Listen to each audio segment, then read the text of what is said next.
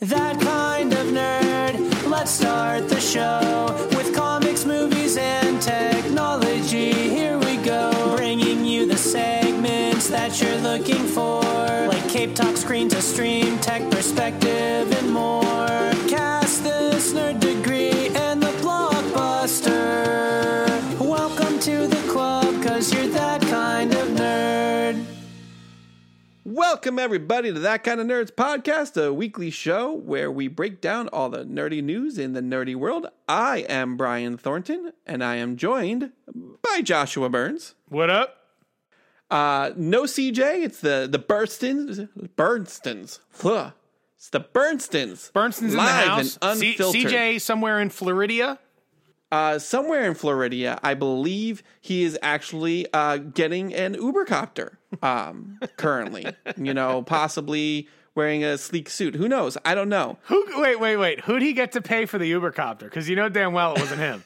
Oh yeah, he's so cheap. No, it's not like the industrial model. He's getting like one of the whatever the puddle jumper version of a helicopter is. Tycho, my first Ubercopter. You know, like the umbrella copter that like Penguin uses. That's what he's getting.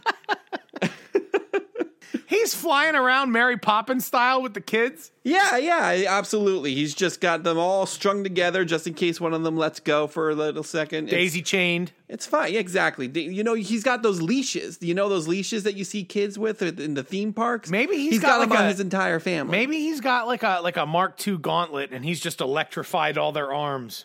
That would be even better. So they can't let go. Because that science checks out. Iron Man 3 told me so. That's right.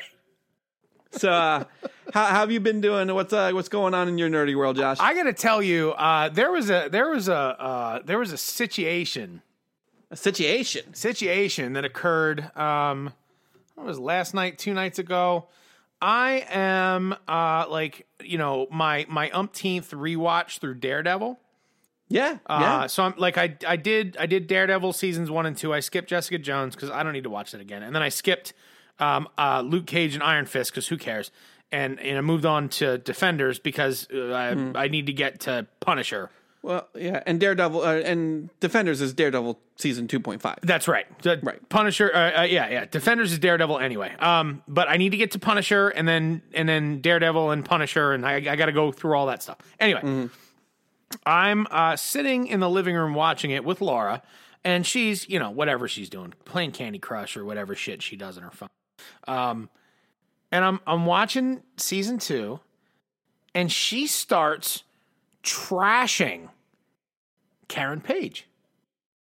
She's like, "Oh, why? She's an awful actress." And I went, "No, she's not. No, Laura. She's absolutely not." She's like, "Why does she keep touching her hair?" I said, "Well, when a female does that, it could be flirtatious. It could convey vulnerability or insecurity. Like, there's a lot of different things that can be left unsaid just with a little, you know what I mean? Yeah, a little zhuzh. I mean, I am not whatever. a female, but I have touched my hair flirtatiously once in a while. Yeah, sure. But I mean, you know this particular actress, like think back to True Blood. It was the same thing, right? Same sort. That's kind of her move, right? Yeah. And I thought she was wonderful in Daredevil. I mean, wonderful in Daredevil. Oh, she's definitely amazing. And then we're going on, and I'm still watching. The scene in that little Indian restaurant with all the chili pepper lights that are so beautiful. Yeah. Okay. And Laura's like, the chemistry between them sucks. And I went, "You need to shut your mouth." Is this Laura's first time? She doesn't watch Daredevil. She's got to watch the first season. That's kind of what I said. I'm like, look, I've watched this straight through. I don't know, 4, 5, 6. I'm not even sure how many times. Like I have all these scenes memorized. I have them burned into my heart, and I love them so much. And she's just sitting 4 feet away from me, trashing this thing that I love so much. Oh my gosh. And it's like, and it's not just, and then it's not just, at that point, it's not just Karen Page. She starts trashing Matt Murdock. And I went, nope. That's it. There's no more talking while I'm watching this show. Thank Christ there was no Rosario Dawson, because I'm not sure I could handle that. Yeah. because she'd have trashed her too. And no, that's not allowed ever. I'm just flabbergasted. I trusted Laura's taste in media. She's got great taste in I media know. most of the time, but I feel like she needs to watch the first season. she's never gonna do it. She jumped onto a moving train and that's- then wants to complain that the caboose is not red. Right. So, I'm on this train and all they have are finger sandwiches. I wanted wings. Well, right. But you didn't look at the menu before you jumped on the train. You gotta get into it. You took my analogy into a much better place. You gotta start from the ground floor, right? Exactly. And I yes. think when you listeners, I think when you get to know Karen Page from episode 1 and see the vulnerability and see how she grows and see the story arc and see how she and Matt and Foggy interact together, it's really something very special. And that was kind of my other point, was that they were all friends. So this chemistry thing, this is a new thing. It's not something that developed over the course of, multiple years. This just kind of happened. And before that, they were pals. It's one of my favorite shows of the past decade.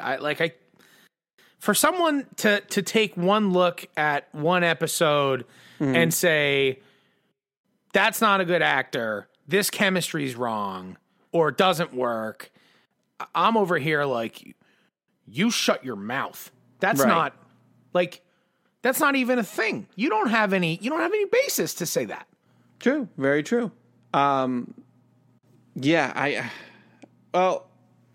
I would like to start a petition to have Laura watch the first season of Daredevil. Yeah, we'll see. It's only 13 hours of her time. I'm sure she can carve out some time in between, It's not even. all the thousands of things she does. They're only 50 minutes long. So, I mean, Yeah. it's maybe closer to 11 hours. Yeah.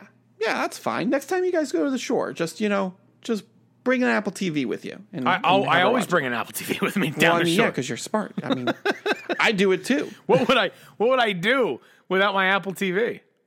I have to hook up my MacBook to the TV like a peasant. Funny story. Last time I went to the shore, the house that we go to doesn't have internet.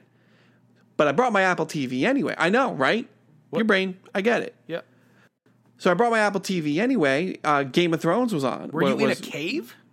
I was not in a cave. I was in a house in Ocean City. And so I hotspotted my phone so we could stream some stuff, at night. How does the Apple TV hook up to your... Is it reliable? Yeah. Oh. Watched an entire episode of Game of Thrones and 3 or 4 episodes of the Goldbergs. Fine, no problem. Killed my data. Yeah, but I have unlimited data with 15. Yeah, but you only get gigs 15 gigs of streaming. And 15 gigs of hotspot in particular. Right. So that data ran out, and we were like, well, we're not tired. What do we do? There was a VHS player. I found VHSs, and we watched an old VHS. Oh, they always have VCRs. Yeah. But I'm watching this movie on VHS. I'm like, I can't believe that we thought this was the best picture could get. Did you? I'm watching it, and I'm like, this is horribly looking. Did you be kind and rewind? Of course. I always be kind and rewind. Of course you did that. What VHS did you watch? Heartbreakers. Really? Yeah. That's one of her favorites. Patrick, not Gene Hackman, Sigourney Weaver, Jennifer Love Hewitt. Yes, it was like a reverse Dirty Rotten Scoundrels. It was, but not this Melissa McCarthy shit. Yes, it was like that. I remember Jennifer Love Hewitt and Sigourney Weaver. Sigourney Weaver, she had legs that went all the way to the floor in that movie. Yes, yeah, as she does. Yes. Yeah. So anyway, that's my story about always bring an Apple TV when you go to the shore. I do. I always bring an Apple TV. And I generally bring a gaming system. It's usually a PS4. It will not be this year. I think I will bring both the NES and the SNES Classics. I am so glad you mentioned that, because I did something this week that affected my nerdy life as well.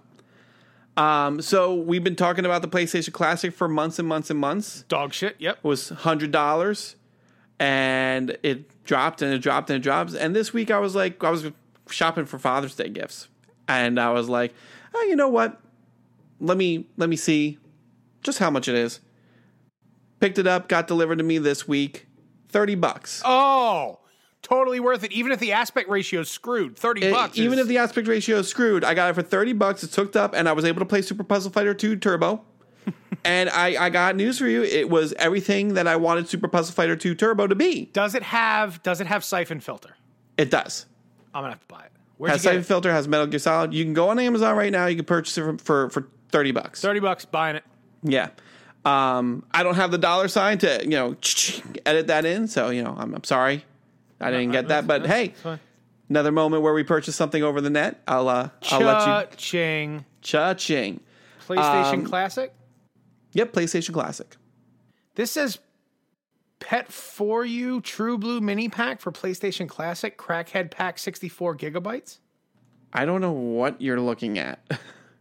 But let me just go into my past orders, and I'll send you the link. Yeah, please do, because this is... Oh, this is to add more games to it. Oh, no, you can't. You can't do that. You're gonna have to break it somehow. Yeah, I'm not. You don't want to do that. Holy shit! Look at this. It's 100 games, dude. Yeah, and what do you have to do to the Classic to actually do it? It's like a flash drive. It looks like you just plug it in. Like it's ready to go, and it's got. I'm sending you this link. You got to see this. Yeah, since we're talking about it, you got look at the list of these games. You're gonna love this. Maybe we'll both be purchasing something over. It's got all the Tomb Raiders. Oh, it's got Tony Hawk. Done. Where are you plugging this into though? Isn't there? Oh, you're plugging it into the Classic. Yeah. It looks like you just upload direct. Wait, what? Maybe even because there's a USB port on the back, right? Yeah. So maybe you don't even need to upload these things onto the system. It looks like you might be able to select them and play them directly from the drive. From the stick. What is the difference between the packs? I'm about to look. 101 of the best PS1 games included. Well, the Fight Pack only has 58, but the Meth Pack and the Crackhead Pack. I might have to get them both because the Meth Pack has Tony Hawk 3 and 4, and the Crackhead Pack only has 1 and 2.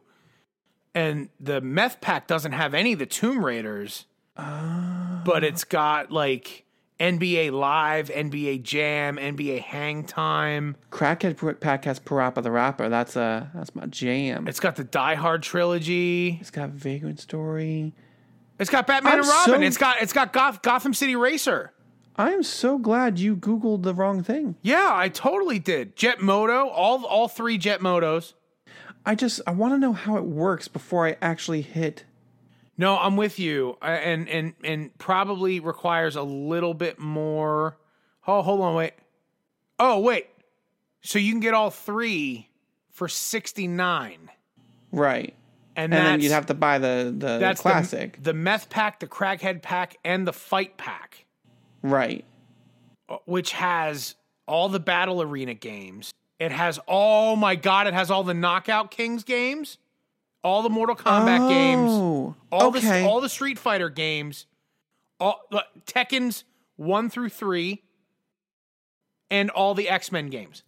Like, how can I not buy all 3 of these? So for $100, for the original price of the PlayStation Classic, I can get the PlayStation Classic, and I can get an additional 300 games.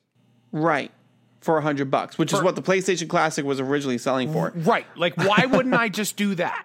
I'm looking at some of the facts, and the first thing is a simple plug and play. And so what you do is you take the stick, you plug it into the back of the PlayStation where the power plug usually goes in, and then you plug the power plug into this USB stick so it still gets the power. Can you daisy chain all 3, I wonder? Or do you have to switch them out? I doubt you can daisy chain them. Okay, I'm sure it doesn't you're going to matter. have to switch them out. I'm buying all of this right now. It's purchased. That is interesting.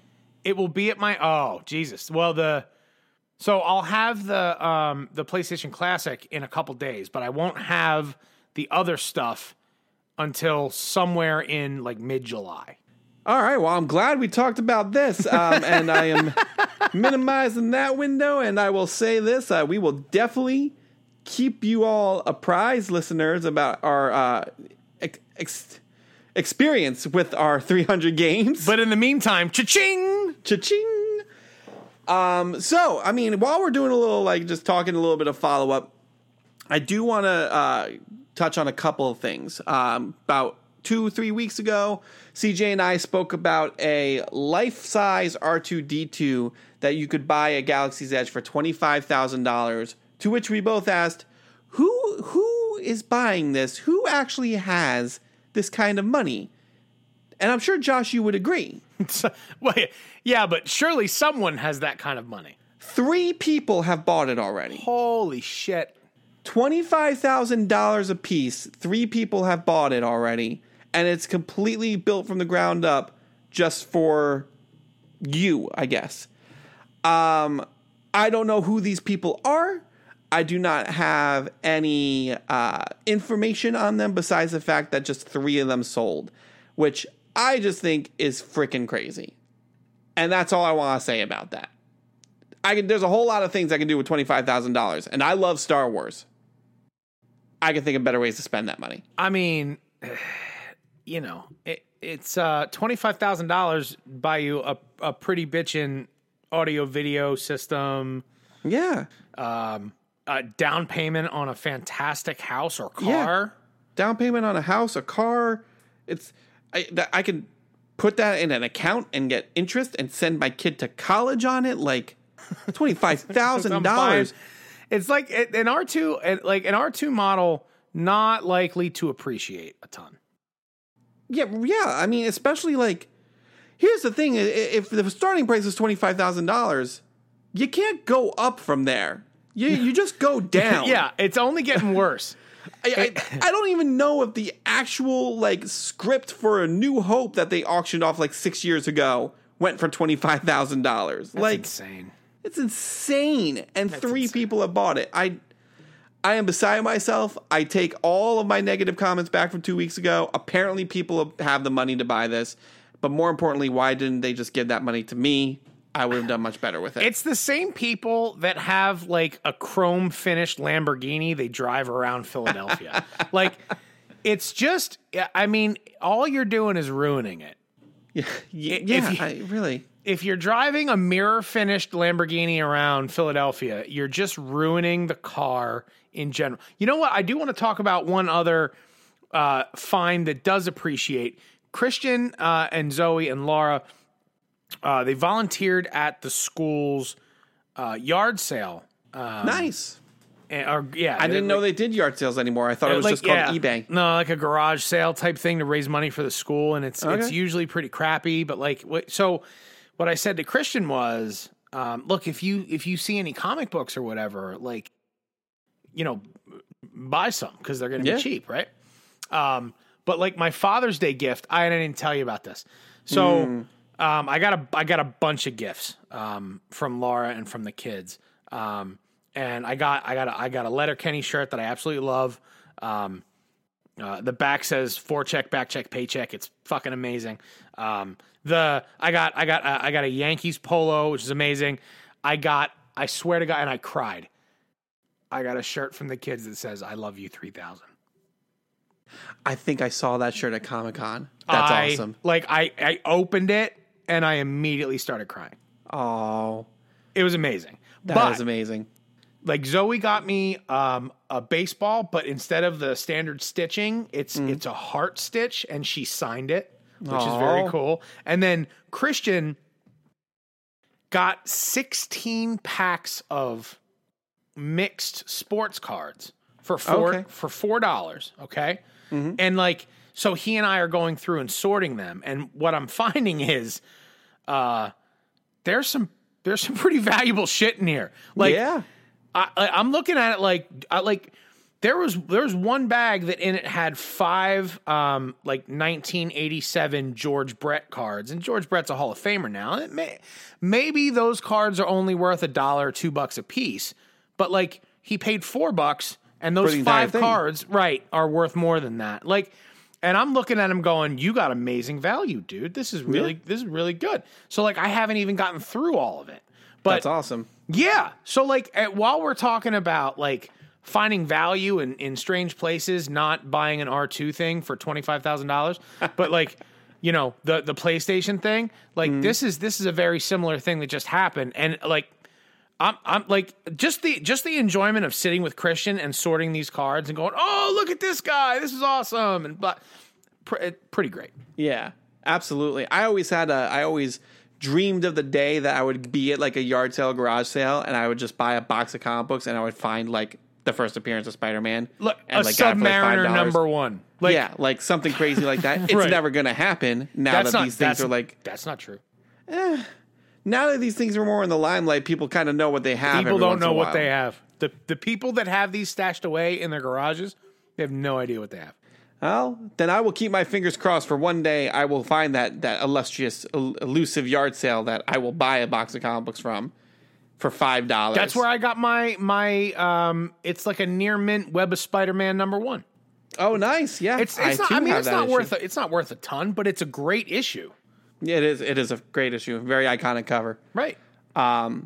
So, I mean, also in kind of, as we're kind of following up on a couple different things here, I finally watched a couple DC animated movies that I've been meaning to watch.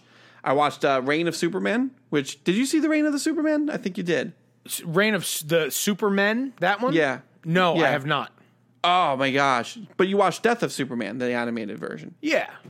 This is the follow-up, and it was solid. And I kept thinking to myself, why couldn't they just take this 70-minute movie and the Death of Superman 70-minute movie, combine them to make a 2.5-hour movie and give me a good live-action Superman movie? Because it was so good. Because you're trying to apply logic to a studio. It was so well done. I was like, The Death of Superman, not only the comic, but the animated flick was fantastic. yeah. And this just kind of built on top of that. And they didn't follow the storyline exactly in the comic book. I'm okay with that. But they hit like a couple of beats and they made it very, I was invested. Like he's fighting Cyborg Superman at the end of this. I'm like, fucking hit him. Just do it. Like, it was great. And then I also watched Batman versus the Teenage Mutant Ninja Turtles. How was that? Fun. It was a lot of fun. Was it really? Yeah, I really enjoyed it. A lot of really cool choreography as far as like the fight scenes go. Batman fights Shredder like 3 times, and it's like everything that I've always wanted as a boy forever. Like it was very well done. Very, very just. It was fun. It was something that you can, sit and watch with Christian probably. Like, Okay. Because it's got the turtles in it. Like it wasn't a ton of. It wasn't like dark and brooding. But, I mean, there was some, like, violence here and there. There was no smooching. I know how Christian feels about that. That's right. But, the standard superhero violence, there's, a curse word here and there. That's fine. That's it. Highly enjoyable. Shredder and Ra's al Ghul trying to, use the TCRI mutagen to, take over Gotham and so on. Just a very fun movie. And what was really cool is at the end of it, during the credits, they took classic Batman and Teenage Mutant Ninja Turtle comic book covers and crossed them over. So, like, you had, like, that first issue of Teenage Mutant Ninja Turtles where they're all on the rooftop and Batman standing with them. And, vice versa for, like, they had, like, a famous Dark Knight Returns cover with Michelangelo on the cover and things like that. That was a lot of really cool, too. That is cool. I watched some movies. I'm slowly working through the list. I'm caught up on Flash and Supergirl and Legends. I just need to get caught up on Arrow yet. So we're getting there. I'm proud of myself. I'm not getting the Doctor Who just yet, and you but I'm should proud. be. You're getting there. The last stuff I watched on DC Universe, I watched Justice League: The Flashpoint Paradox, Yes, which was very good. so good. I watched Assault on Arkham, which is 2014. Yeah, that was decent. That was decent. And I watched Mask of the Phantasm, which was like early 90s. Not great. I love that movie. Don't It's disparage that movie, it's sir. what look in terms of like where the Batman animated universe has come to from where it was in like 93 when Mask of the Phantasm was made. It's quite a big difference. Like, no, I mean, it definitely has grown, but that movie is still solid movie. Compare Bad Blood. Oh, I like Mask of the Phantasm better than Bad Blood. Shut your mouth. I'm sorry, I do. You could have picked any other Batman animated feature. Batman Ninja.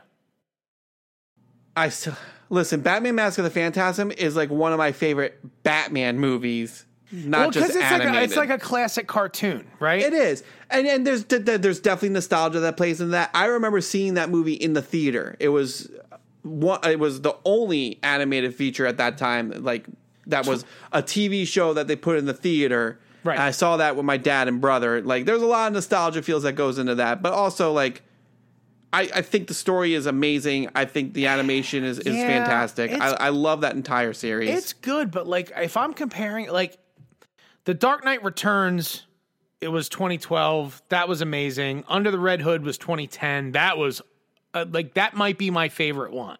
I'll give you that one. Yeah. I definitely will give you that one. Mask of the Phantasm was just like, for me, it's like watching Batman on Scooby-Doo. You know what I mean? Like it's... I wouldn't go that far, but I do know what you mean. Yeah, that's all I'm saying. It's like, it's almost silly. Okay. All right. I will give you that. I don't want to spend an hour and a half arguing with you about it. Because we actually got a lot of show to get to. Do we? We do. I don't know about you, but it was a good news week for the Nerd Kingdom. And we're going to start with the topic that I know the most about, so it's going to take the longest. We're going to start with Cape Talk. Cape Talk. So, Josh. Yeah. You are a man of the Twitter sphere, right? Yeah, to a degree, yeah. You know of the Twitters, and you definitely tweet more than I do. I'm on there, yeah. You can sometimes get your thoughts into 140 I've got a couple characters. hundred followers. It's nothing big. It's, Yeah, I've got like 3. It's fine. Oh my God. I don't use it. I don't use it at all. But what I will say is, if you are on the Twitters and you followed Marvel comics, not Marvel movies, you might have seen some very cryptic pictures over the week, starting with the number 4, spelled out in some webbing. Webbing means Spider-Man, obviously. Yeah, obviously. And the editor-in-chief of Marvel is like, you're never going to guess this. You won't see this coming. You saw this picture was the number 4, and everybody's like, what does this mean? And the gut reaction was, oh, well, Marvel Comics is bringing back the Fantastic Four comic. Maybe they're doing a big crossover with Spider-Man. Wouldn't that be cool? And then somebody else was like, hey, what if this number 4 means that they're going to do a comic book adaptation of the never shot Sam Raimi Spider-Man 4? And everybody was like, that would be amazing, because we had a script for it, they just never shot it. And the rumor mill just continued to go and go and grow and grow. And then the next day, they tweeted out the number 3. And that kind of ruined all of those theories. So they're counting down. They were counting down to something. Why did they start with 4? I don't know. Last time I checked, when you count down, you start with 10. But, or 5. Or 5. 5's acceptable. 5, 4, 3, 2, 1. Or 3. Made some people salty when they found out that the big news, the announcement was that they just signed J.J. Abrams to co-write a Marvel Comics Spider-Man run. He's co-writing it with, and you would think I would have this up right in front of me. What is that, his kid? His kid. I can't remember. I can't find his name. Henry, yeah. So he's teaming up with his son Henry to do a new comic book Spider-Man franchise. And everybody was like, okay.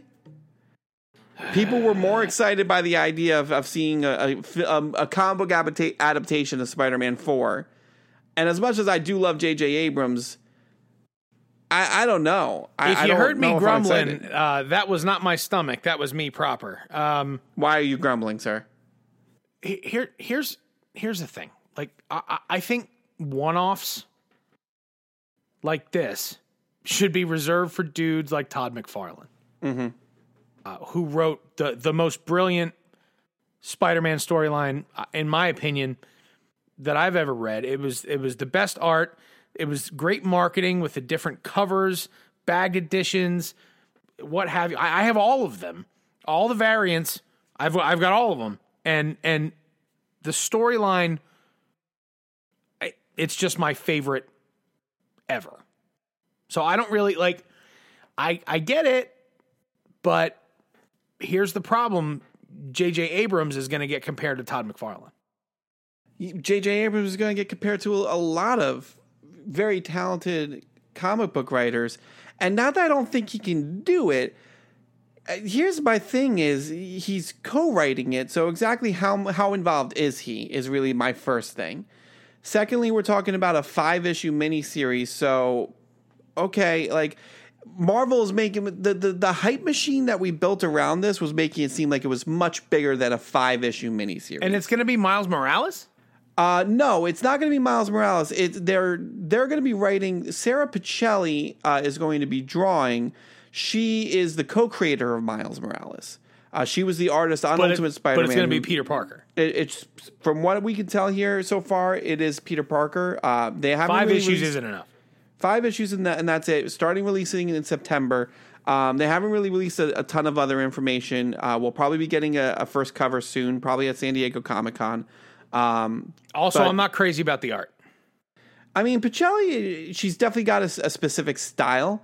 I like her. I don't know. I got to see some of it in action. I'm so used to seeing her draw Miles and that world, and she didn't really delve too much into the Peter and stuff. And Miles is a little bit like he's. You expect him to be a little bit more freeform, a little bit more raw. Yep. Right. And that's kind of the art style she brings to that. That is the art style. And if you look at this cover, I'm looking at going, well, that's not my Spider-Man. Like, who is that? Yeah, we will see. I mean, the funny thing is the backlash has been kind of funny. I'm gonna have to buy them. I mean, there's no question. Oh yeah, I'm definitely buying them. But everybody's just like, oh, okay, this. You made this a way bigger deal than it actually was, and I'm not taking anything away from Marvel. It is a big deal. They got a AAA screenwriter who is has been helming. Dude, like anytime you movies. get J.J. Abrams and the money and power of Bad Robot that he has behind him, yeah, it's a huge deal. It's a huge deal. It's a big deal. He's a giant name in American entertainment. The fact that he's co-writing with his kid is kind of fucking awesome. Yeah, absolutely. And that it gets to be Spider-Man, not some side guy. You know what I mean? Not like we're gonna let you into the world with Nighthawk. Like, you can write. You're gonna get one of our biggest characters right off the gate. I mean, that's awesome, and it's a big deal. So the thing I'm most excited to see is what villain they write in. Yes, I'm interested to see that as well. We'll find out starting in September, which is only a few months away. But you know what else is a big deal, Josh? What's a big deal, Brian? Doing anything, in my opinion, besides, sleeping or pooping 200 times. I mean, wouldn't you not agree that is a big deal, doing something 200 times like that? Doing things but like, okay, so you're saying that it's a given that you're going to sleep and poop 200 times. Correct. Yes. But doing other things 200 times. Doing other things. Like, for example, this gentleman who is apparently a huge Marvel fan wants to break a world record. I'm guessing that he's just made up in his mind, because I don't know of any world record, that he's going to watch Avengers Endgame 200 times before it's out of theaters. Not like, I'm going to buy it on DVD, I'm going to watch it 200 times while I play on my phone in, the living room. He's going to the theater 200 times to see this movie. It's pretty impressive, considering it's a 3-hour movie. Yeah, I just, okay, so just quick math here. Yes. Give me the quick maths. It's like 66 days since the movie release. Mm-hmm. Now, the guy's going to get lucky because of the re-release, but like, does it say how many times he's seen it so far? I think as of this article, he had already reached 100, over 100. And in 66 days, yep, he's seen it 100 times. Yeah. So and in fact, in order to meet his goal, he's drawn out a schedule for himself. If in this interview, he talks about on weekdays he's going twice a day. Saturday and Sunday, the most he can fit in is 5. And then wait, 5? 5 on a Saturday and Sunday. Not combined, 5 apiece. So that's 10 times over Saturday and Sunday, twice a day over 5 days during the week. So that's a total of 20 times that he's seeing it a week, and he's already reached above 100. So he's either independently wealthy or fully unemployed. I'm not sure what living his in his parents' basement. Is. Oh, I don't know. Eating stale Cheetos. But he is doing this for a purpose. He does have a reason. Okay, what's his reason? His reason is saying he wants to share a message that you can accomplish anything with the right dedication and discipline. So his quote is, if someone can have the dedication and discipline to do something small like this, imagine what we can reach, what we can achieve if we all have the discipline to help out each other, to love each other. That's his reasoning behind doing this. And fine. But like saying I'm going to sit on my ass for something like 460 hours versus we should all love each other and help each other. All right. I get his message. I understand he's saying I'm committing to sit in a chair for 460 hours and eat a bunch of popcorn. I understand what he's saying. I would imagine he has real food every once in a while. He's got to. If he's watching a movie 5 times, he's just eating the nachos at the stand. Like, there's no way he's leaving. Maybe he gets a hot dog if the theater has hot dogs. But he's not. I mean, those movie theater hot dogs are pretty good. I got a real issue with somebody saying, imagine if you can accomplish something like this. Dude, you're watching a movie. You haven't accomplished anything. I don't care how many times you watch that movie. That's not an accomplishment. That's just something you did to entertain yourself. Like, I mean, I do think that the message of if I have a goal, I can achieve that goal is worth. No, I get that. I really do understand the message of setting a goal and achieving the goal. Mm-hmm. I just think the bar is set so low here that it's really not. Look, I don't volunteer often.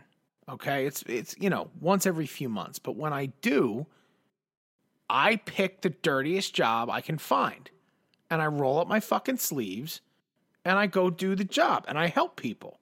Mm-hmm. Like, I'm not saying, you know what I'm good at? Watching Daredevil. You are good at that. You should all be glad that I'm watching all this Daredevil. Well, Josh, if you had the dedication to watch Daredevil while your wife critiques it for many hours, imagine the things we could accomplish as a society. Look, I get it, and I think the message is good. I just think it's misdirected, and I think it's not quite the right tone based on his actions. But if we could all set goals and achieve them and love each other, then yes, the world would be a better place. Him watching Avengers 200 times, not achieving that goal. I do agree. I'm not going to fight you on this, but to your point, he is going to have some help because the Avengers movie is being re-released with new footage. Which means I have to go see it again. Which means I have to go see it at least twice. Like, and we were. This is. Oh wait! Is it just post-credit scenes? Nope. It is 7 minutes of actual. So there's 2 articles you're going to be looking at. Okay. One is, hey, we've added a post-credit scene, and one is we've actually have new footage in the movie. Shit! I'm going to be in that theater for 3.5 hours. And it's going to be re-released June 28th. That is, as of this recording, this Friday. And I gotta tell you, man, this is genius Genius move. It's brilliant marketing, and it's also going to require sushi and a cocktail prior to going to see it. Abso-freaking-lutely. And here's the deal. They must have done this on purpose, because I'll give you the example of Captain Marvel and Avengers. Captain Marvel got released in the beginning of March, and literally a month and a half later, Avengers Endgame got released. And the big worry was that, well, Captain Marvel, money-wise, is just going to completely fizzle out once Avengers comes out. And that's not what happened. In fact, Captain Marvel started declining at the box office, and then when Avengers came out, people started going to see them both in the theater, and Captain Marvel was like number 3 at the box office that week. And I've been holding out hope. I don't know if you all know, listeners. I've been holding out hope that Avengers will beat Avatar in worldwide box office gross. I think I might have mentioned it sometimes. This is how you do it. It's not... I've seen so many articles. It's not just a greedy cash grab, because I'm going to be completely honest with you. I think it was going to get an influx of new views in the theater just based off the fact that Spider-Man comes out on July 2nd. But reinvigorating the box office with, hey, not only are you going to go see it again because Spider-Man's coming out, but you're going to see new footage. It's going to bring some people who probably weren't going to go again back into the theater just to see what the new footage is.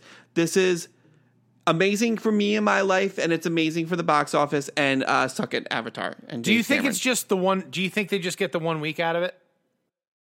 I think they're gonna get. I think they're gonna get at least 2 weeks out of it.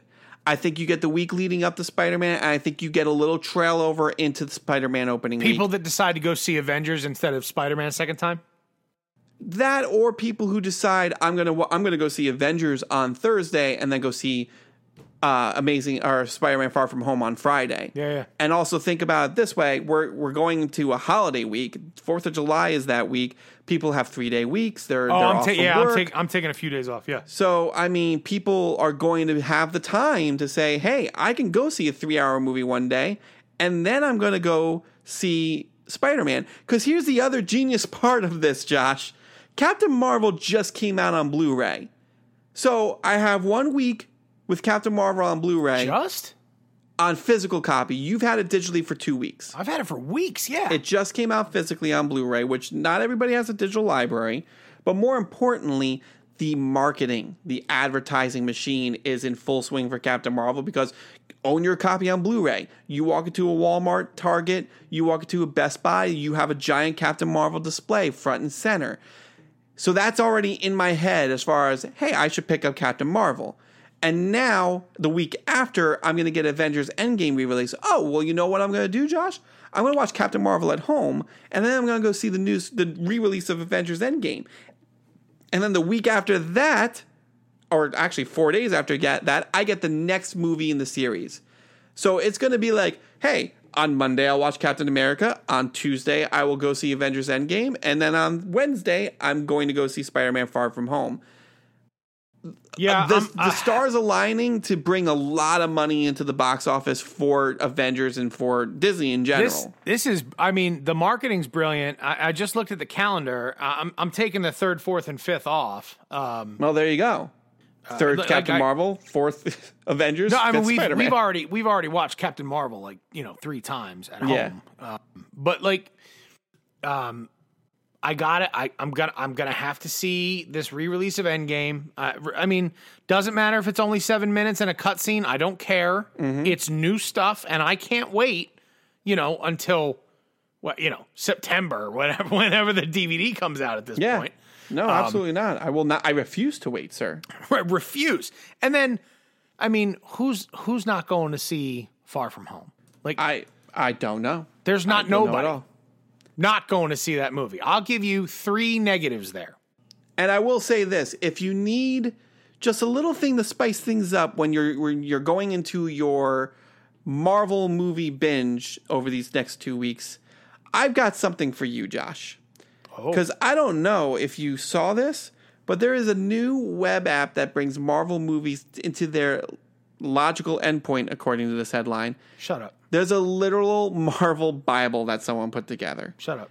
And what this essentially means is someone took all of the scripts every single line from all of these movies, put in I can only describe it as a compendium, and has made it searchable by verse/chapter. Each movie is a chapter, and the time and minute stamp, so you can see what movie a line is from and what time it takes place. So, Josh, do you have the link up in front of you? I do. I want you to go ahead and, on that link in the article, you want to click on the literal Bible thing. No, I'm gonna search a verse. And I'm gonna say, I am Iron Man. There you go. What do you see? Iron Man 1,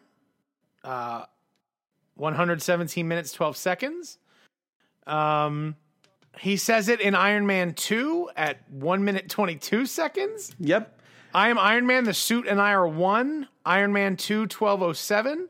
And Iron Man 3, 1:19:36. So they don't have Endgame cataloged here.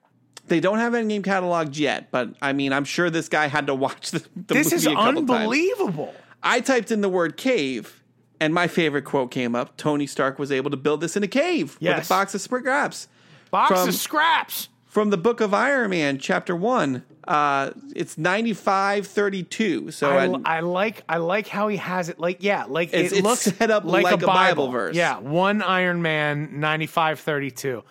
That is unbelievable. I just thought it was fun. I think it is, and it's the funny thing is if you click on your verse, then it'll pop up. So if I click on Tony Stark was able to build this in a cave with box of scraps, I could see everything before and after now. So the next line is, well, I'm not Tony Stark. I understood that reference. 1 Avengers 55:49. All I did was I put in the word reference. Yep. Okay. Very easy to search. Wait, second.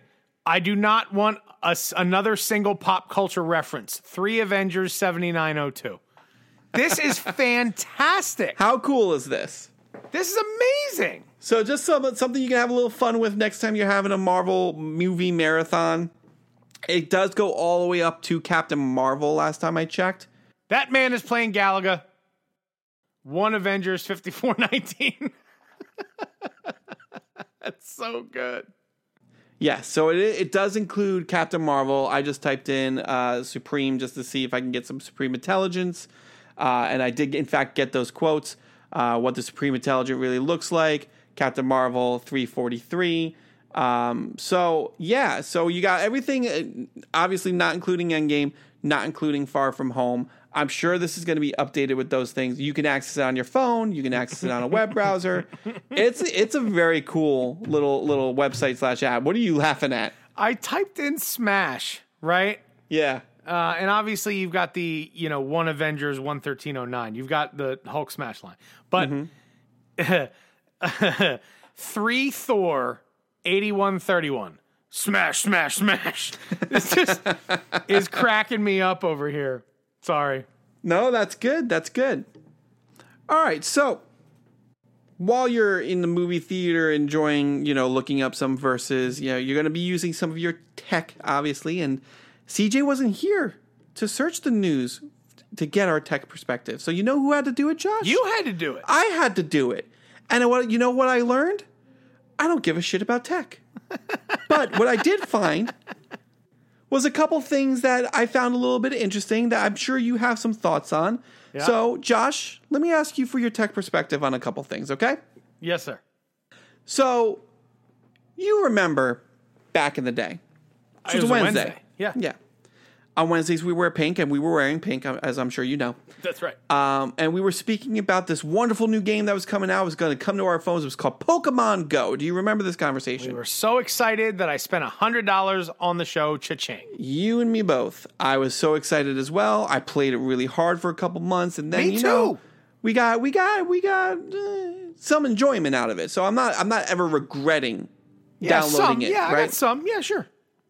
But then we heard they're going to do a similar game, but with your fandom, Josh, with Harry Potter.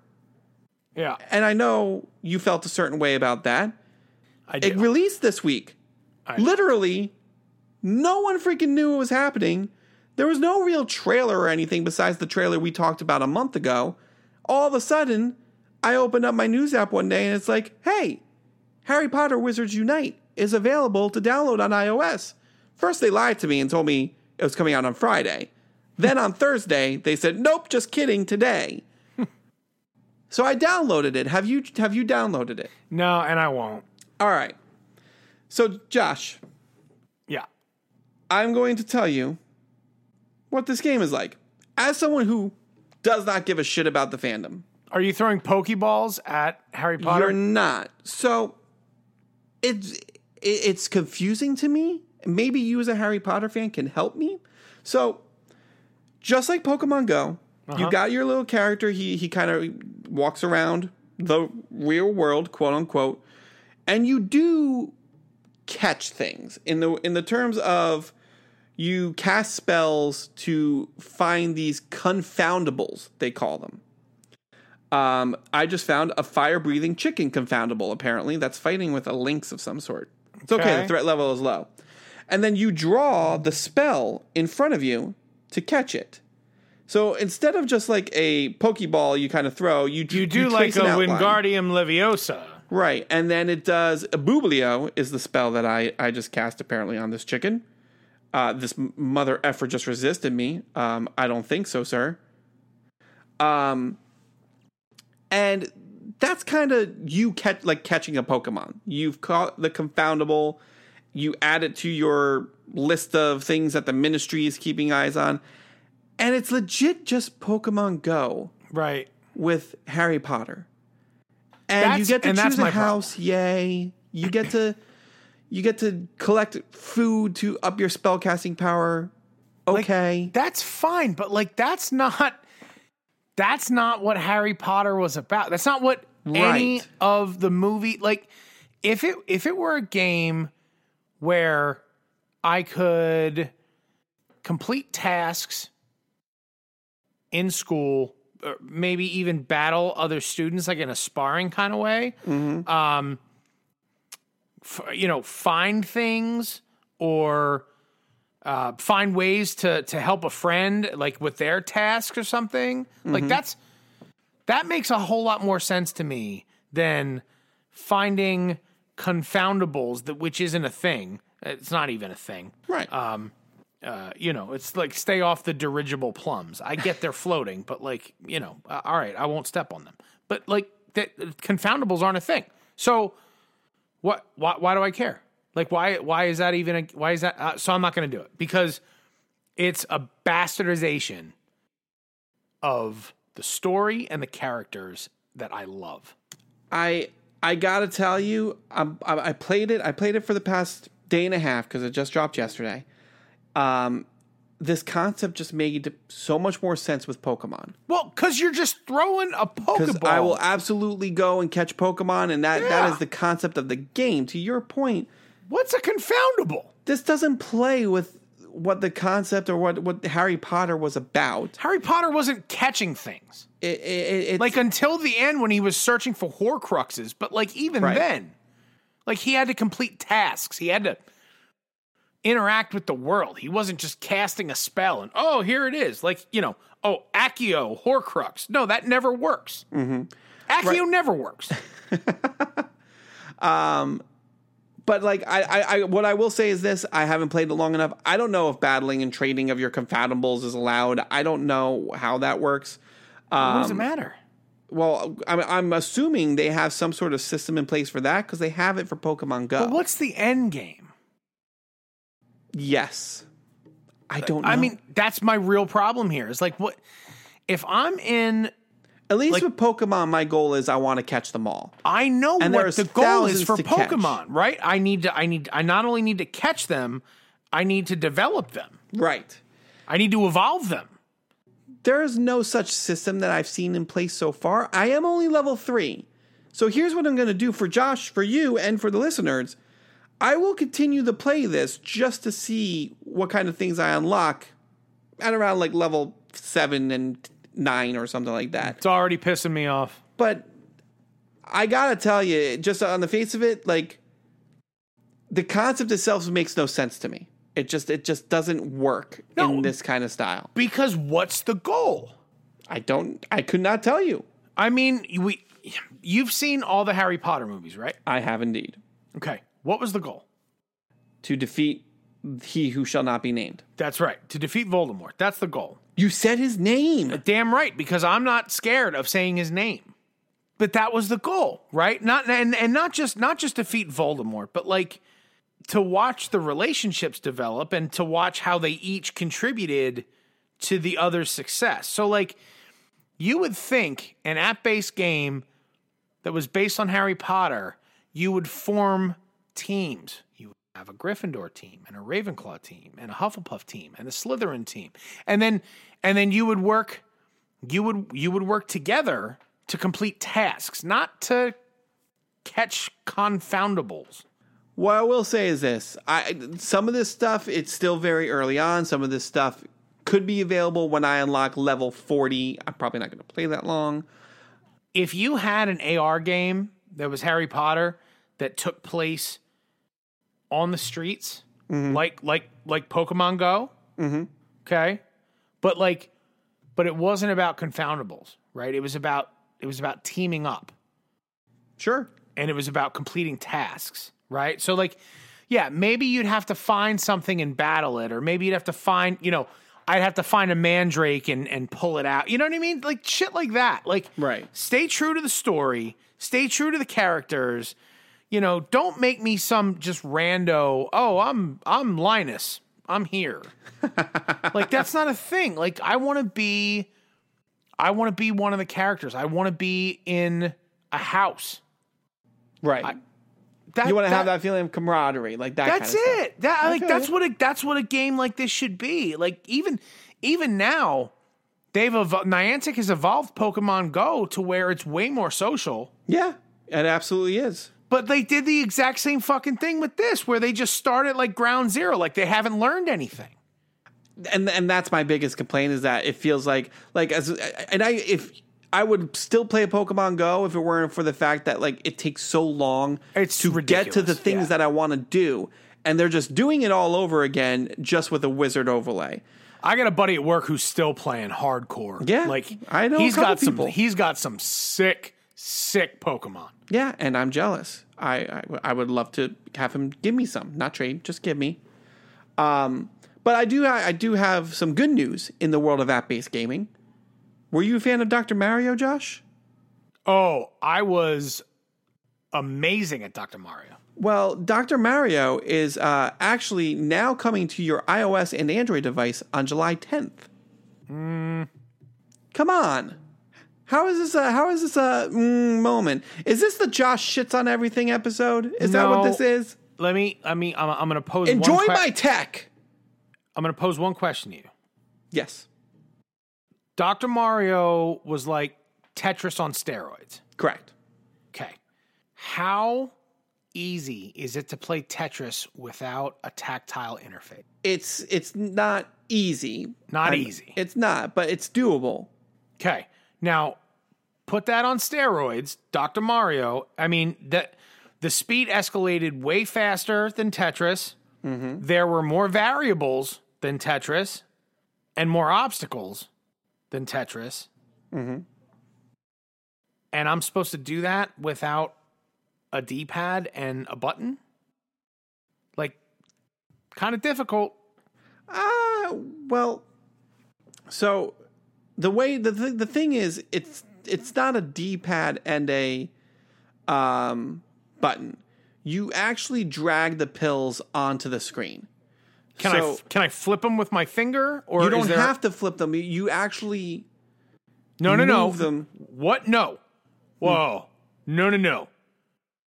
You absolutely have to flip them. You tap it to flip, but you drag it. So like the left and right, the D-pad stuff, you drag with your finger.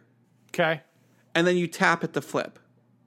Does this all make sense? It makes sense. I'm really good at Dr. Mario. I think it's an easier way to play it in this version. In this way. Well, I'm going to get it for sure. When's it available? July 10th. Okay. I'm putting it on my calendar. Put it on your calendar. I'm going to get it. I've been asking for Nintendo games on iOS since, like, episode 2 of this podcast. Yeah, and since then we've gotten Mario Run, we've gotten but Mario Run isn't an Animal Crossing game, we got a Fire Emblem game, which I know you don't play. So this is the next big game that I know you're going to play. This is huge, and it makes sense to put it on a phone platform. This game is made to be played on the phone. All right. I mean, I'm going to give it an honest try. I'm leery. Okay, you have every right to be leery.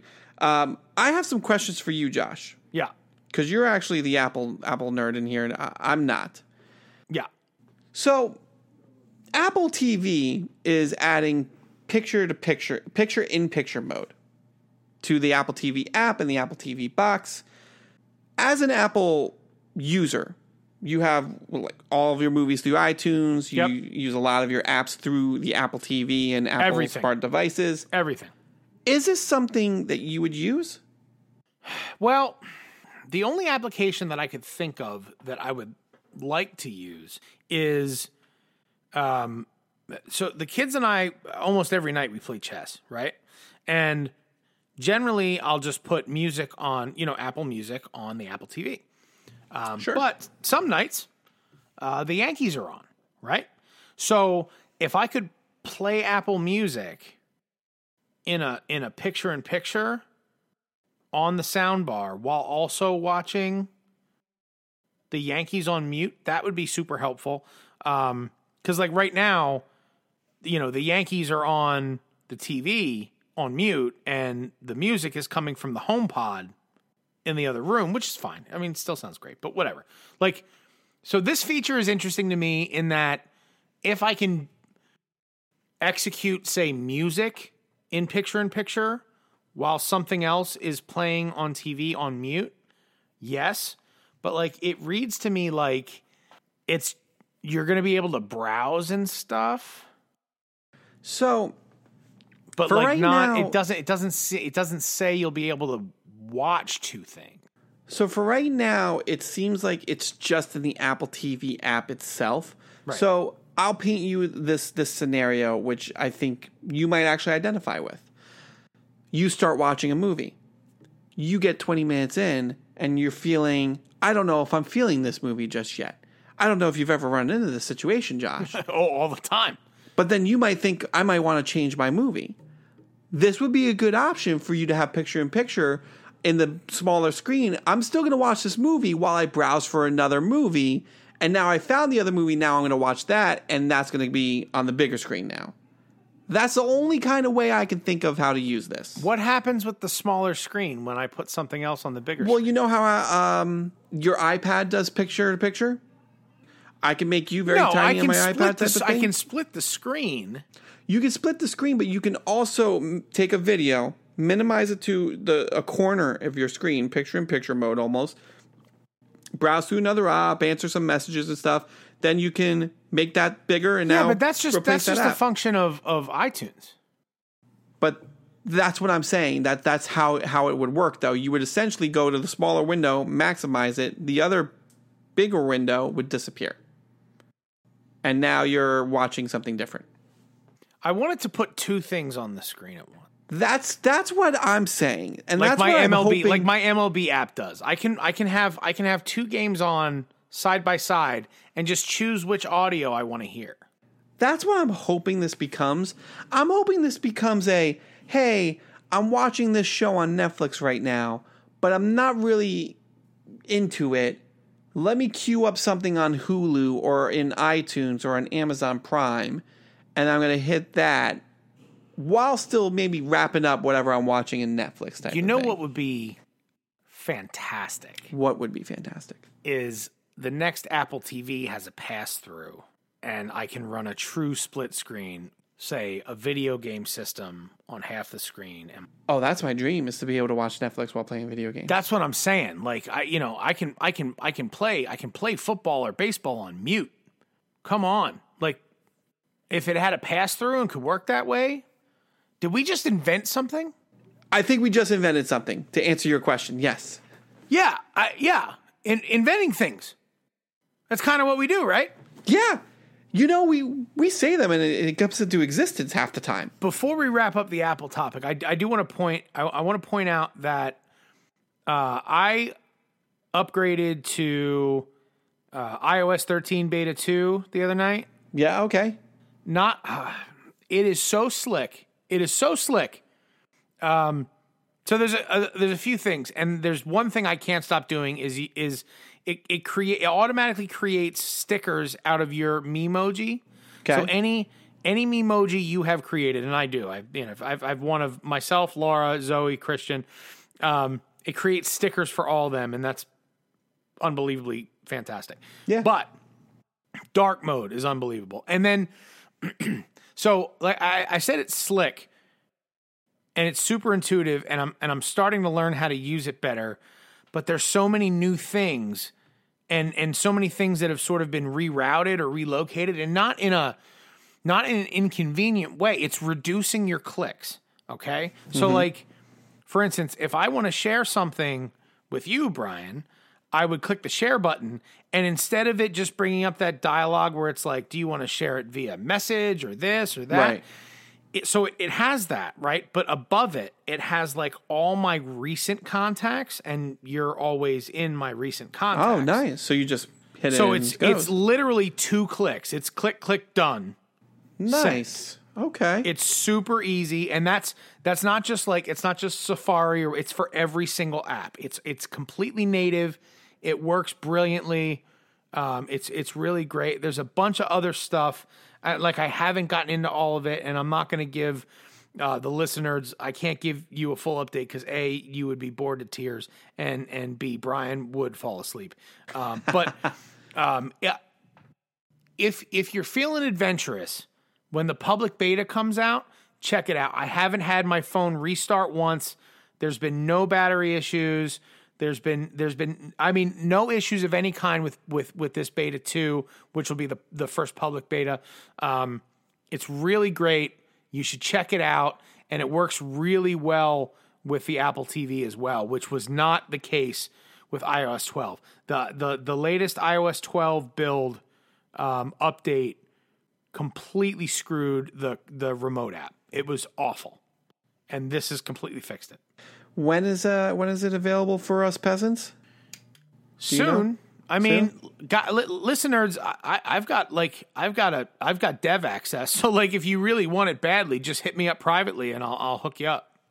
There you have it. I am of the mindset that I just wait until they officially release it because I am a peasant. But I do get your Memoji stickers. They are, how great are they? They are quite wonderful. Don't they look just like me? More ways for me to see your face, which is great.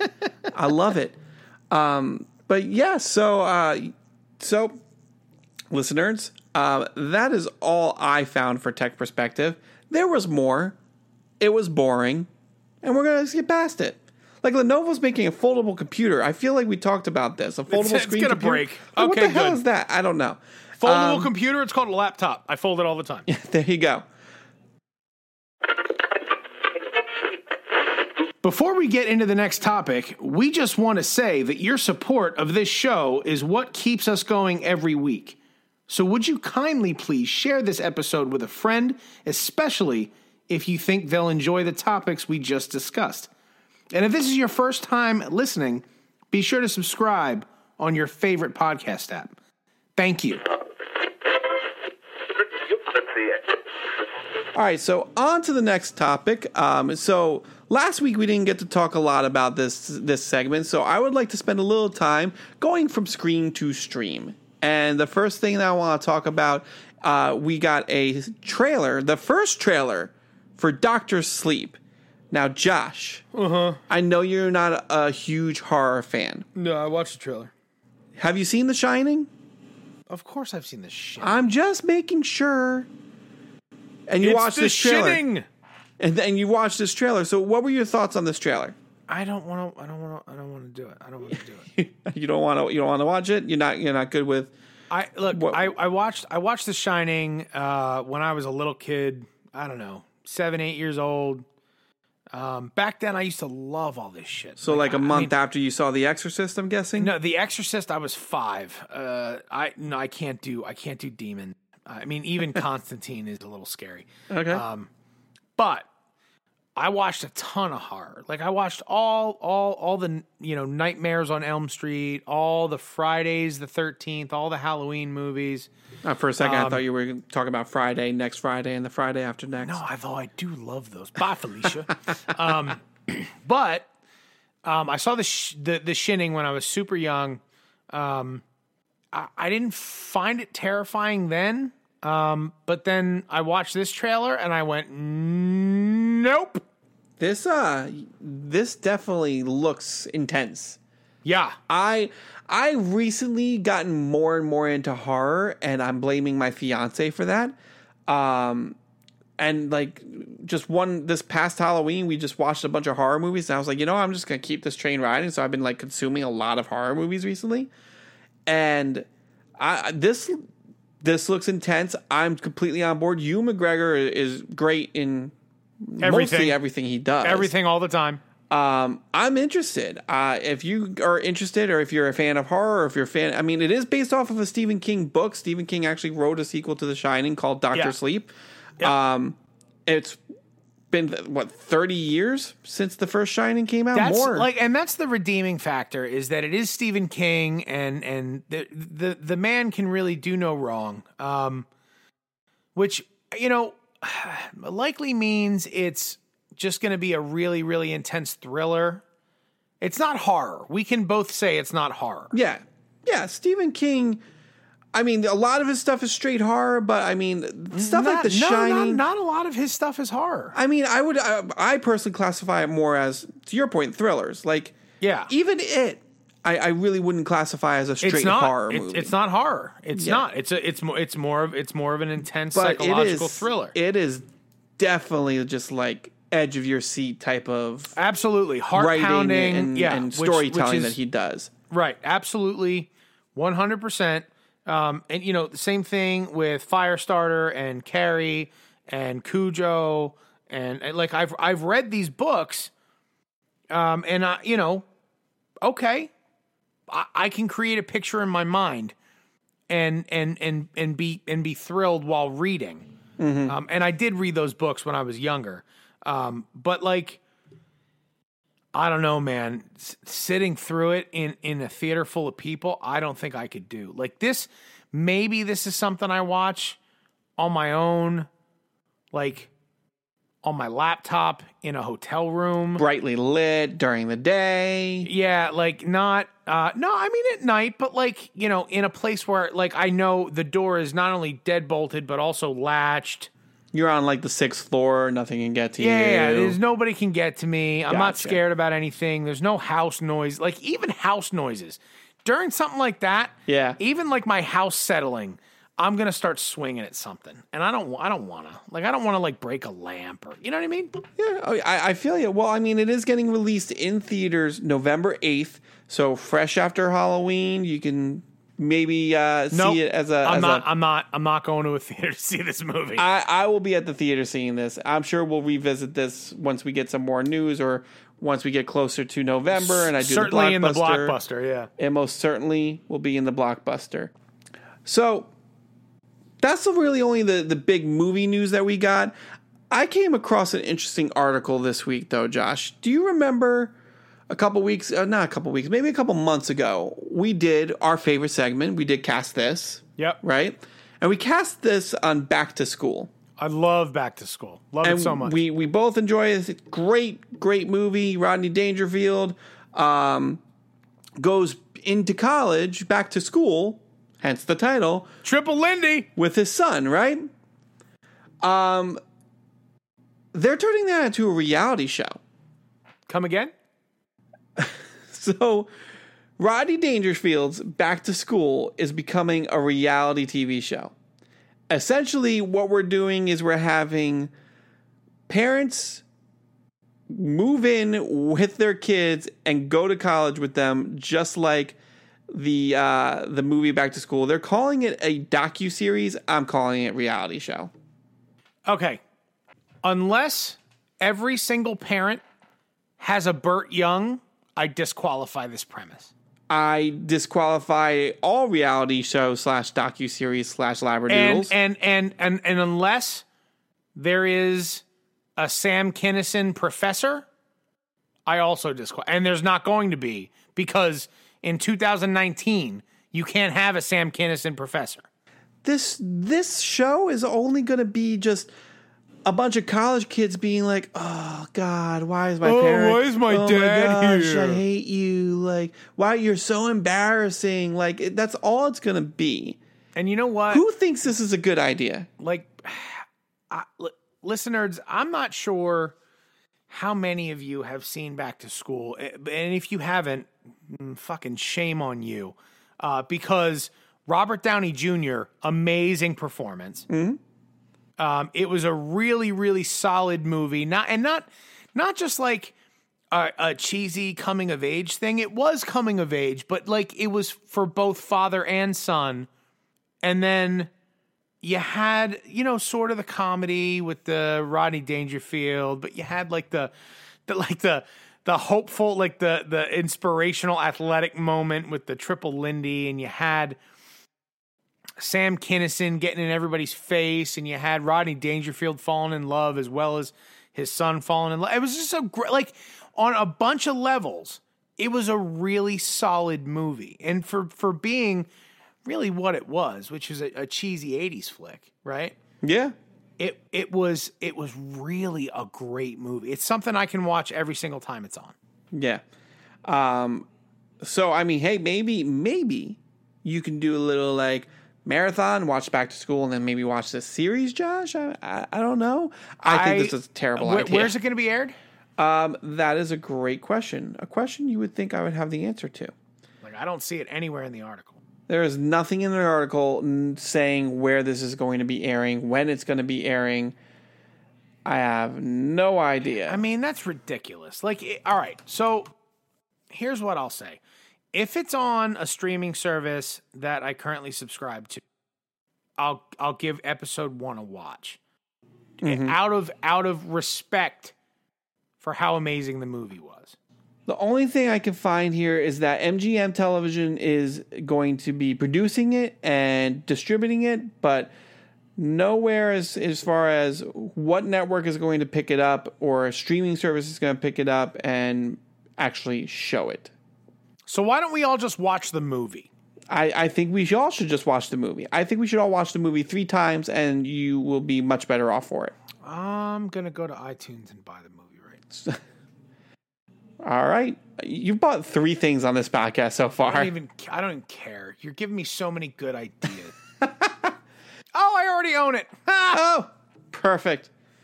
So speaking of good ideas, I think it's time to cast this. So listeners, last week I put it out to you guys. We had 2 choices to cast, and it was either the Addams Family or the Fifth Element. I then realized after dropping the episode that I do not have access to see who voted. So, well, not only that, but I also sent you a text saying, fuck the Addams Family. Which was your idea, by the way. It was my idea, and I am allowed to poo-poo my own ideas. I really hope there was nobody out there who was really hoping we would recast that, because we are going to go with the Fifth Element. And when we're talking about the Fifth Element, we're talking about, 5 main characters, right? Yeah. Got Corbin Dallas, who's played by Bruce Willis in the original movie. Lilu, played by Mila Jovovich. Zorg was being played by Gary Oldman. Cornelius is played by Ian Holmes. And Ruby Rhod is played by Chris Tucker in the original movie. So, that's right.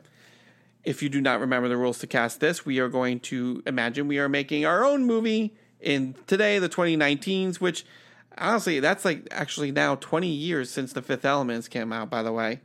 Made me feel old. So, I mean, this is ripe for a remake, I guess. Yeah. And if they were going to remake it now, we are the right 2 guys to get it done. We are. You know what? We really are. We have so many good ideas. Now, Josh, we don't have a moderator in CJ. We don't have any point No, we're just going to have to debate this out. We are truly going to have to hash it out, and one of us is going to have to secede as to who has the better pick. Agreed. So, I think we should start with the meat popsicle himself. I think we start with Corbin Dallas. We work down the line. Sound good to you? Sounds good to me. All right. So, we're going to do this back and forth, Josh. I'm going to let you go first, and then I'll give you my pick, vice versa. There's not going to be any clear winner, Cool. but we will, at the end, assemble our cast of The Fifth Element. For Corbin Dallas, who did you choose? Okay. So my casting is normally a process, and I need someone to tell me that I'm being stupid. And normally my lady wife, Laura, is happy to tell me I'm being stupid. So I went to her with two options. My first choice was Idris Elba. My second choice was better. So I'm going Chris Pine for Corbin Dallas. Okay, you're going Chris Pine. Can I get a little why Chris Pine?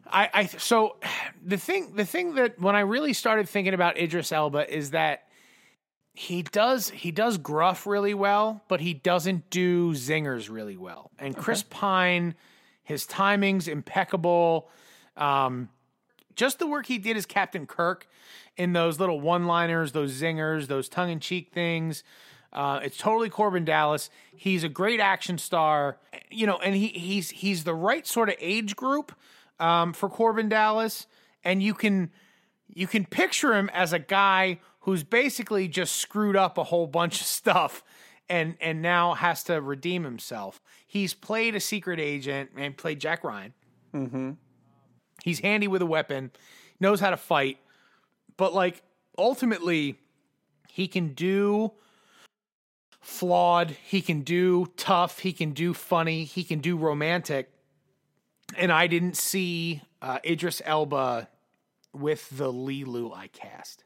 Okay. I see where you're coming from, and I'm going to be more amiable this time because I don't have a moderator, but I do think I have a better pick. All right, let's hear it. My pick for Mr. Corbin Dallas is Carl Urban. Carl Urban, as Bones from the Star Trek. I'm giving context for the listeners. Bones from the remake of Star Trek. He was in a show called Almost Human. He's Judge Dredd in the new Dredd. He's got The Boys coming out on Amazon Prime. I see this guy as, to your point, he can play gruff. He can do the action. He can also do the comedy. He does a lot of little tongue-in-cheek moments in just Star Trek alone as Bones. Yep. He's got the physicality to be able to pull off that role. I think he can do this.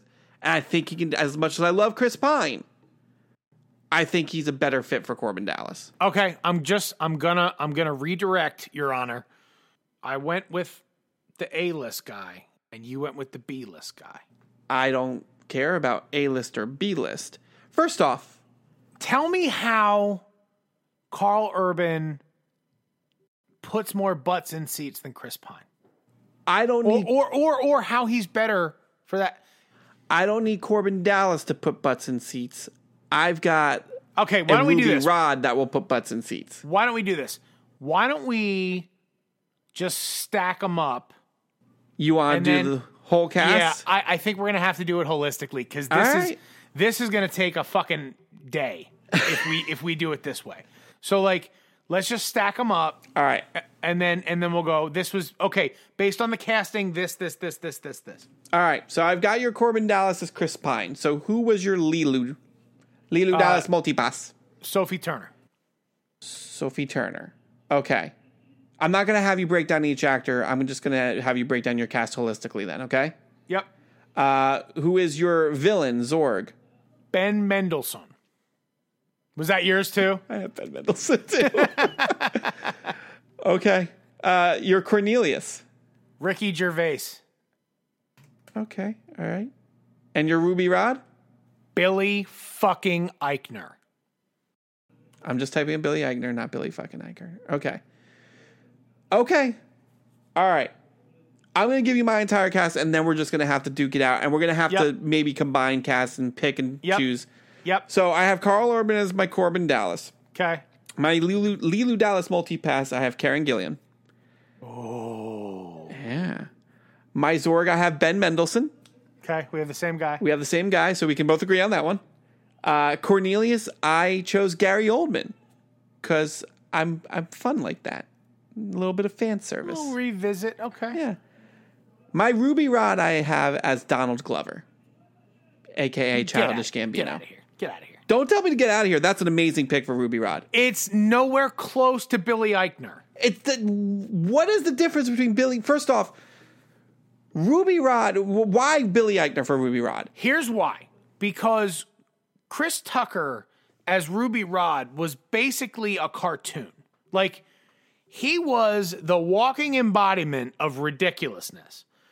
And that is Billy Eichner. Uh-huh. That's Donald Glover, too. It's not. It Donald absolutely Glover. Is. Have you seen Community? No. You watch Community, the guy is an absolute Have cartoon. you seen Parks and Rec? I have. Of course I've seen Parks and Rec. You've seen Billy Eichner? I've seen Billy Eichner, and I get why you're saying that, but I don't... He does not... We're going to disagree on Ruby Rod hard. We are disagreeing on Ruby Rod hard. I'm actually okay with your Cornelius. I'm obviously okay with your Zorg. I think Ricky Gervais would be amazing as Cornelius. Yeah, and as much as I think it's really fun to have Gary Oldman come back and revisit the part, I will acquiesce and say Ricky Gervais. And really unfortunately, I have to automatically concede Karen Gillan. Yes. Because it's so good that it should have been my pick. Fuck, was that good? So really, I can't believe I didn't think of it. So really, when we take into account how, all right. So Karen Gillan as our Lilu, Ben Mendelsohn as our Zorg, for sure, and Ricky Gervais as our Cornelius. So far, it's a tie game in my book. We are arguing over Corbin Dallas and Ruby Rod.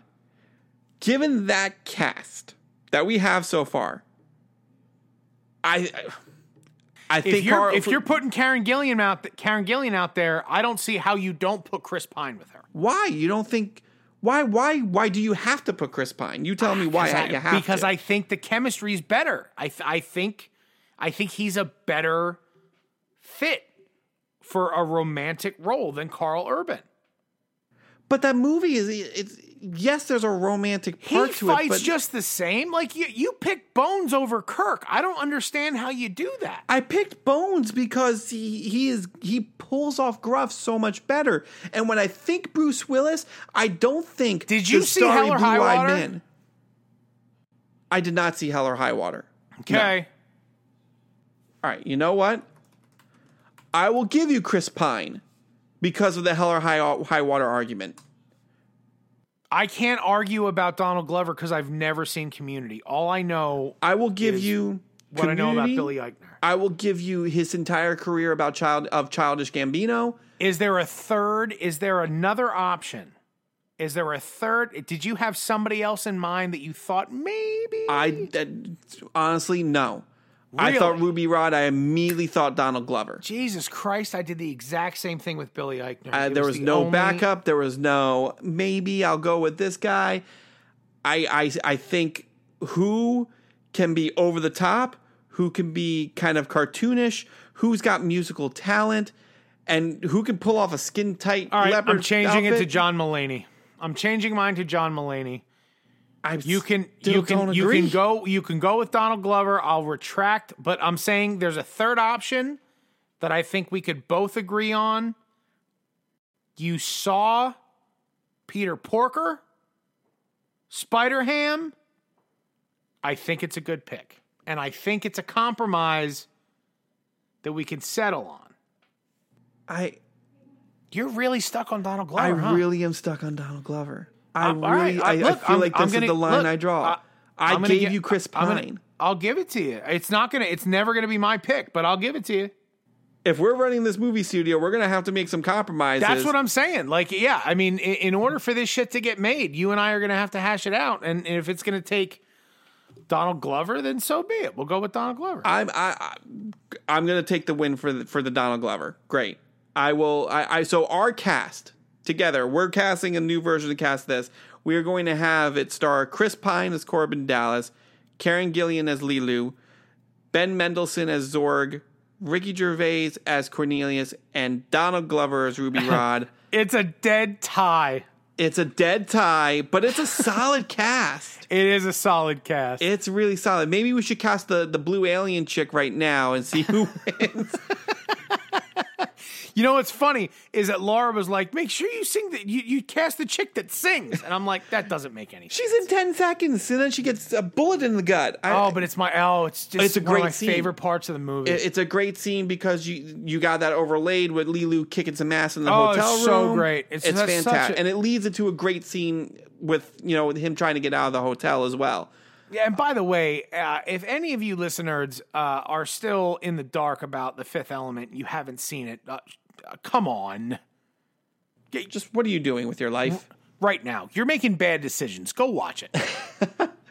So that was a new way of doing Cast This. I kind of liked it. I think without CJ here, we probably had to adapt. It was a symbiosis. It worked out a little better than I thought. I thought we'd be arguing for an hour and a half about this. Here's the thing: if we had broken down every character, this show would be 4 hours long. Oh, most certainly. Yeah. Most certainly. I think this was the right approach. Well, I really hope that the listeners are very happy with our picks and our cast for Fifth Element. And if you want to see this movie made, give us money.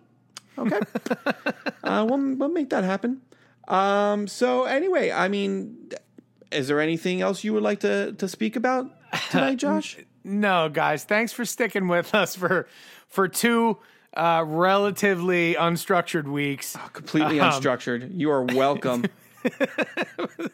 And I hope you enjoyed it. Good at this. I hope you enjoyed Brian and I going back and forth. We really appreciate you making us your walk around your neighborhood or your drive to work. Thank you for listening to That Kind of Nerds podcast, and we will see you next week. Well, welcome to the club because you are that kind of nerd.